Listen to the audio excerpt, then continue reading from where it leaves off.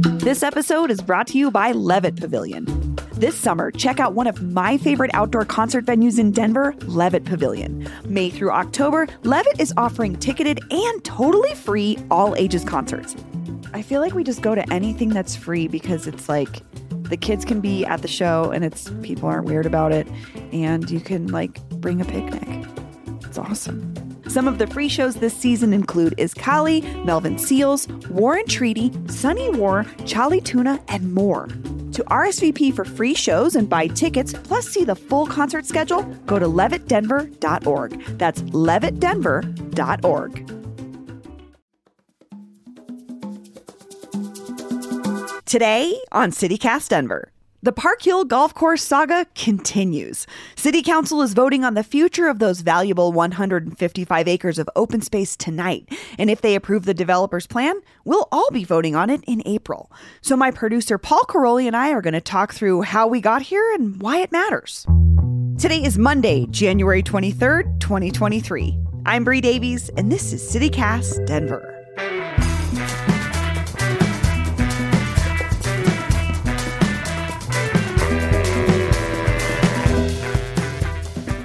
Hi, Paul. Good morning, Bree. So we are talking about the never-ending saga that is the Park Hill Golf Course. I don't feel you're excited about this, but I think this is just one of those topics that we keep talking about because it's interesting, but B, it's really going to be a determining factor in what one part of the city might look like in the next 10 years. Yes, and the end is in sight. And that's kind of where we're at in the story.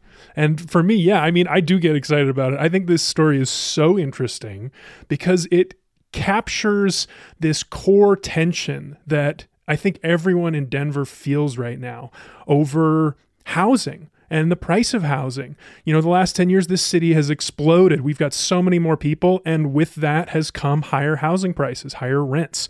So in this one issue, as we're going to talk about, we have all that whole fight encapsulated on both sides. And specifically, if people aren't familiar with the Park Hill Golf Course, it's 155 acres of open land in the heart of Denver. It's about half the size of City Park. And so for one side of this fight, it's this beloved open space that's been a part of their community in Park Hill for 100 years. And for the other side, it's a huge opportunity to build a brand new, dense, walkable community just a few minutes from downtown. That's the kind of thing that doesn't come along very often. But, and we will get into this, it's not as simple as that, I think, because on its face, this is what I thought too, is, oh, cool. Yeah, of course we want to develop a golf course in the middle of a city. It seems archaic that we have these anymore. But I know that it's just not that simple, and it's just not as easy as, well, someone could just develop it and build a bunch of housing. So that's why, we're going to let's just get into it and explain it for folks so they can understand, because what's really unique about this particular topic is we've talked to a lot of people on both sides of it. And I'm really happy that we can share this conversation, but also pepper it with information from those folks directly. Mm-hmm. So, Paul, remind me, how did we get here with the Park Hill Golf Course? Well, Bree, let me take you back to the bluffs of Scotland in the 15th century when Highlanders invented a game with it. No, never mind. I think, we can fast forward to 1932 is when the Park Hill Golf Course opened. At the time, it was owned by an organization called the Clayton College Trust, managed by the city. And for a long time, it was operated as a golf course, and people enjoyed it as such. Here's our first clip. This is from Penfield Tate III, who's a local community leader, Park Hill resident. He ran for mayor a few years ago and is currently running for city council an at-large seat. Here's a clip from your conversation with him from back in early 2021. Park Hill Golf Course Clubhouse has often been a convening spot for politicos or other activists or other folks in Northeast Denver. Many a campaign was launched there and planned there and plotted there. Many a campaign was plotted and killed there. But it also had another role. I am a longtime member of the Owl Club of Denver, and it is a social club of African-American men. But in addition to that, what distinguishes the club is we're celebrating our 70th debutante ball. where we introduce young women into society annually. In the early days of our ball, the club had a difficult time getting downtown hotels to host the debutante presentation. So the Park Hill Golf Course Clubhouse has been the home of the debutante cotillion a number of times over the years.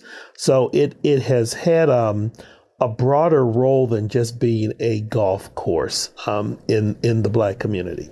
I really appreciated this quote from Penfield because it gave that historic and cultural context for why this place is so important to the Black community in Denver.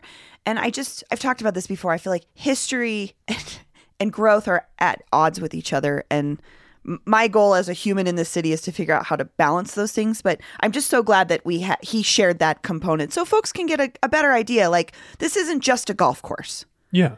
Yeah. Things happened here. Things do happen here for the community. So he gave us some history. When did things start to change with the golf course? So the next important point in the story is the late 90s. And this is when there started to be some talk about change with the course. Like maybe some people wanted it to not be a golf course anymore. And something very interesting happened. The city of Denver paid Clayton $2 million for something called a conservation easement, which barred any development of the site in perpetuity and required the site to remain a golf course for the entire time that the easement was in place. So now the city of Denver has a stake in this land for the first time, which was very interesting. Now, fast forward another 20 years, the golf course is in disrepair. It's no longer profitable. Clayton and its contractors are really struggling to make money, and they start talking about a possible sale. It takes about 2 years, but then in 2019, Clayton manages to arrange a deal. And this is a really, really interesting deal. The buyer they found is an organization called Westside Investment Partners, who listeners might be familiar with. They are the developers behind the Loretto Heights campus right now. They've done a lot of other projects around the city. And they buy the Park Hill Golf Course site for $24 million. And that's 155 acres of city primo in real city estate land. Mm-hmm. Yes. Yeah. I think that's important to note. A lot more than you'd pay for a failing golf course, but a lot less than you'd pay for 155 acres of development potential, I think it's fair to say. Yes. So I don't know. I mean, did they have a deal with the city about like lifting the easement at that time? Were they just really confident that they'd be able to? I don't know. That's one of the open questions here for me.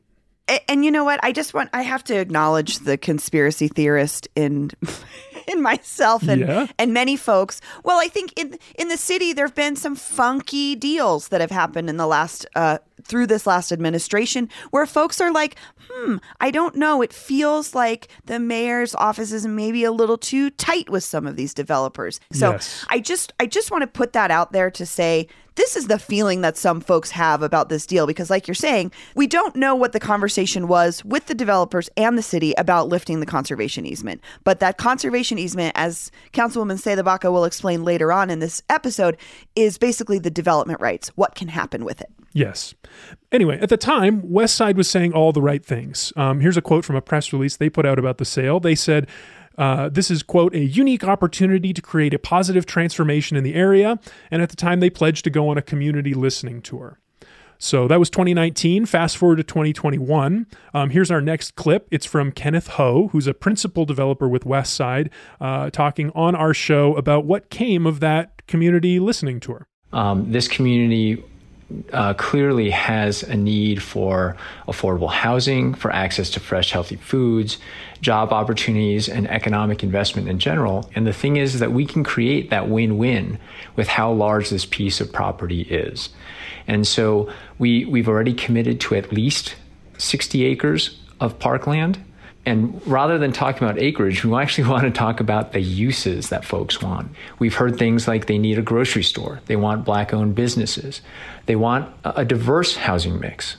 right? The details of that, though, is what's going to come out over the next months and years in the planning process. So you can tell just listening to Kenneth that he is speaking from a defensive position, because at the same time that they were doing this community listening tour, this issue became really controversial in the neighborhood.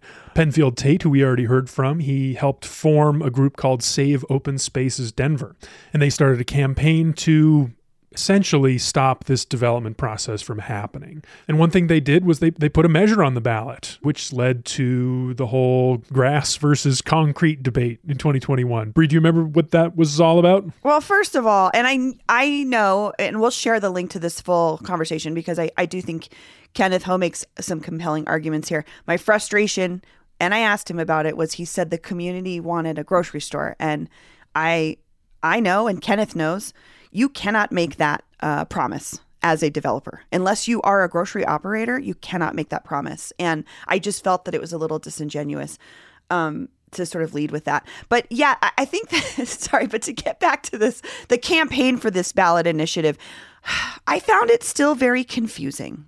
And we had been covering this. And I think that was my frustration from the beginning was I don't know how to help voters figure this out because I myself can't understand it. So I don't know. And I also think grass versus concrete is oversimplifying a very complex conversation about how a community will end up looking. Oh, truly confusing, and intentionally so, I think. There was the initial ballot measure, which Save Open Spaces circulated, that it wasn't even about like, yes or no, should we develop the land? It was about, should the conservation easement go to a citywide vote? Should the whole city vote on lifting it or not? And then what Westside did was they had their own ballot measure that had almost identical language, but if it passed, it would have annulled the Save Open Spaces ballot.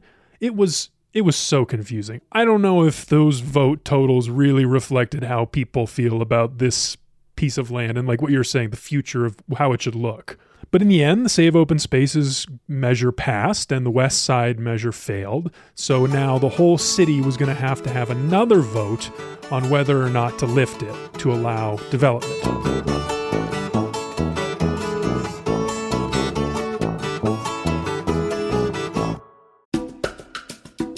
This episode is brought to you by the Colorado Wine Board.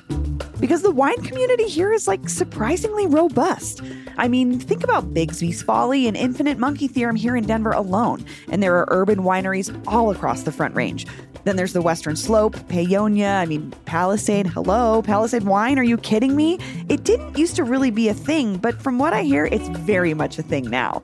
There are more than 165 wineries across Colorado to explore, and they produce all sorts of wine that reflect our unique culture and climate. So finding a label that you're going to love is easy, no matter where your adventure takes you. Discover it for yourself and support local winemakers at coloradowine.com. That's coloradowine.com. And so those two campaigns back in 2021 set us up for this current fight, right? Yeah. Like, where does everything stand now? So where we're at now is Kenneth Ho and Westside, in addition to having to convince the city to lift the conservation easement, they now have to convince the voters, the population, all of Denver voters. So now they need both. So in around September, October of last year, they came back with a whole new plan that they thought was going to be more persuasive. And around this time, I actually caught up with Kenneth and got a couple more clips of him explaining some new changes. Honestly, as you know, Paul, the discussion around this site started more than 5 years ago. So there's been quite a bit of process. And I've personally had hundreds and probably at this point, thousands of conversations with individuals and groups about how best to utilize this site. And we're excited to synthesize all of that into our current vision. And I have to say, this vision is pretty impressive. Like, there's a lot of detail in here. They've really thought out what this is going to look like, how it's going to feel in the neighborhood. And I think they listened to voters and made some real concessions to the other side. So specifically, what this new plan includes is 100 acres of parkland. That's up from the 60 that they had previously committed to. They're talking about transit-oriented development. There are transit lines nearby the site that they're going to orient the development around. We're talking about a mix of affordable and market rate housing. It's a walkable design. There's this main thoroughfare down a central retail strip that looked pretty cool to me. And the way Kenneth described it was like the built environment would spill into this parkland, this park that they're talking about. So it's like a car-free area, but it's commercial. It's just very interesting. And then a couple of like cherries on top to make it just a little bit more fun is they're working with the butterfly pavilion on pollinator gardens. And then there's this other part that hasn't gotten a lot of attention, but I think is super cool. They're working with a project called the 303 Artway Heritage Trail, which is actually a community initiative that was started before any discussions of what the Park Hill Golf Course could become. And so they envisioned a bike and walking trail. And originally, the 303 Artway was being designed around the Park Hill Golf Course. And I don't know if you've ever walked or biked along Colorado Boulevard, but that is the opposite of a safe, friendly environment. And so 303 Artway Heritage Trail is now one of our community partners to bring the trail through the site. And they're really excited about it because their number one priority was safety. And I have to say, like, whenever Kenneth talks about this, the number one point that he makes about the whole development is housing prices are too high. Everybody knows this about Denver.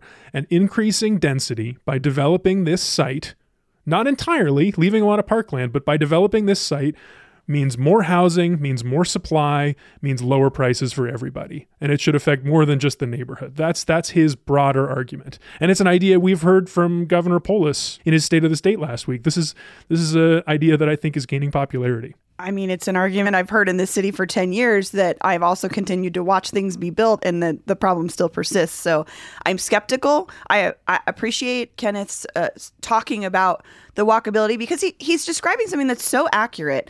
If you drive down, or God forbid you walk down that part of Colorado Boulevard, it's an extended highway ramp. It's like a half a mile that feels like you're just waiting to get to the highway. It's not pedestrian friendly. It's not safe for pedestrians. And Nightmare. It's one of those, you're dealing with one of those streets right there, Colorado Boulevard. I think our friend Nate Miner did an informal poll and found out it's the street everyone hates the most. But for the most part, because it's unsafe. And so I love this vision. I really do. I'm skeptical. I think what I've learned from the other side of this conversation has made me really skeptical. If this is true, if this can really happen, I think it's something that we really need, but I will remain skeptical until things are built and the units are on the market and they are really what he says they are, if it happens. This was also around the time that we had Councilwoman Candy Seta-Baca on the show to talk about Daddy Bruce's Thanksgiving and that annual tradition. And we thought, hey, why not ask her where she's at with the whole Park Hill Golf Course situation? She was about to vote on it in a couple of weeks, and her District 9 is right next door. She's definitely invested in this. She's been an opponent for a long time of development, and here's what she says about this latest plan. Right now, there is not an outcome that involves housing that would be good for us. This is a privately owned parcel. This is not a city-owned parcel that we can do whatever with. If we lift the conservation easement, the developer could sell this property and all of this process could have been for nothing. The conservation easement is the only thing that is helping people in these neighborhoods hang on, because what the conservation easement is development rights, and not being able to develop 155 acres of land, it keeps the cost of living stable, more stable, not completely stable, but more stable in that area. Because when you lift that conservation easement, the value of that land overnight exponentially increases, with the surrounding values also exponentially increasing. Market value on that land is worth billions of dollars at market value. Because it has the conservation easement, it was sold for pennies. I tell you, Paul, this conversation with Councilwoman Seta-Baca came last November after we had covered the golf course extensively, passed the vote, everything. And this was the first time I fully understood the complex nature of a conservation easement in relationship to how it changes the value of land. And I feel like Councilwoman Sayeda Baca has been painted in a negative light as an anti-housing person. And I don't get that from what she's saying. I think she has rightful concern that this land is not owned by the city. So we as voters don't have much of a say over what actually happens with it. These guys are developers. They at the end of the day, they're in a business. They want to make, they bought something and they want to make money off of it. That doesn't make you a bad person. I mean, we live in a capitalism is where we live. They're not doing anything that's like outrageous. But what I think I took from this, from Sayeda Baca, is no one can promise us anything. And if that land is really worth that much, of billions of dollars, and these guys got such a sweet deal on it, I would also be concerned that maybe if something happens or they decide they don't want to fight with the community anymore over what to do with it, they say, okay, forget it. We're just going to sell it. And that's what I would worry about too. But before we get there, where are we now? Like, what is the next? Because there is something happening this week.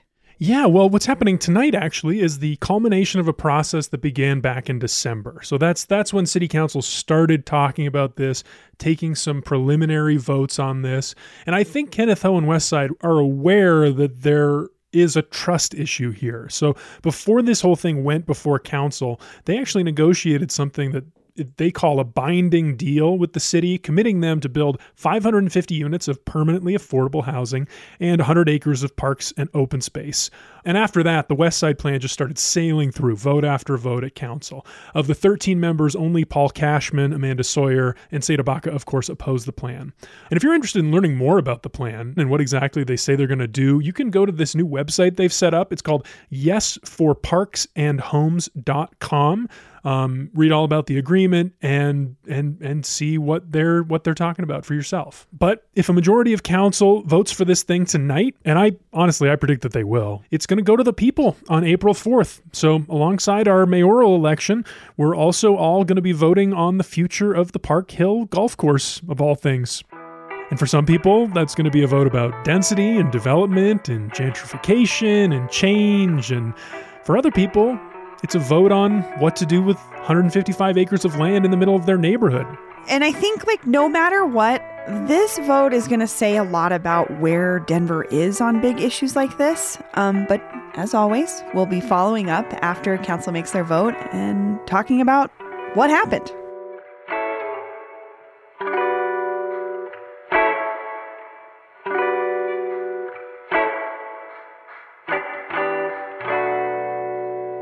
And here's what else Denverites were talking about. The Colorado Coalition for the Homeless has a new CEO. Denverite reports that Britta Fisher has left the city's Department of Housing Stability, also known as HOST, to take the lead of one of the state's largest housing and homeless-serving nonprofits. Though homelessness increased during Fisher's time at HOST, the governmental agency also helped secure millions in funding for affordable housing initiatives. And finally, a moment of joy. Adidas helped save a local climbing gym from closing for good. Yes, that international shoe brand heard Globeville's Beast Fingers climbing gym might have to shut its doors after a rough pandemic and owner Amon Anderson's recovery from a car accident. Westword reports that with back rent taken care of, Beast Fingers can continue offering after-school activities for youth in the community and focus on raising more money. If you're interested in donating to the climbing gym or becoming a member, we'll put a link in the show notes. Do you have a moment of joy you want to share? Maybe you saw a neighbor shoveling someone's walk, or you're just really excited that the Nuggets keep winning. Whatever brings you joy in Denver, share it with us by calling the CityCast Denver Moment of Joy hotline at 720-500-5418. Leave us a voicemail with your name, neighborhood, and good vibe story, and you might hear it on the show. That number again is 720-500-5418.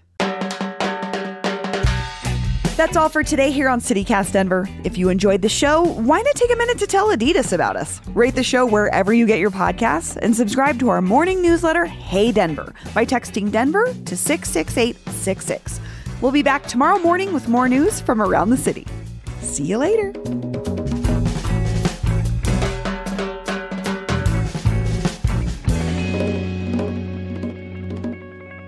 One time when I think I was on cold meds, I had a dream that I was like a scientist overseeing a factory farm. It was horrendous, actually. But I remember waking up and being like, why am I so much smarter when I'm asleep? Like, I would never, the details in it were like, this is weirdly detailed for me not knowing anything about whatever actually happens here.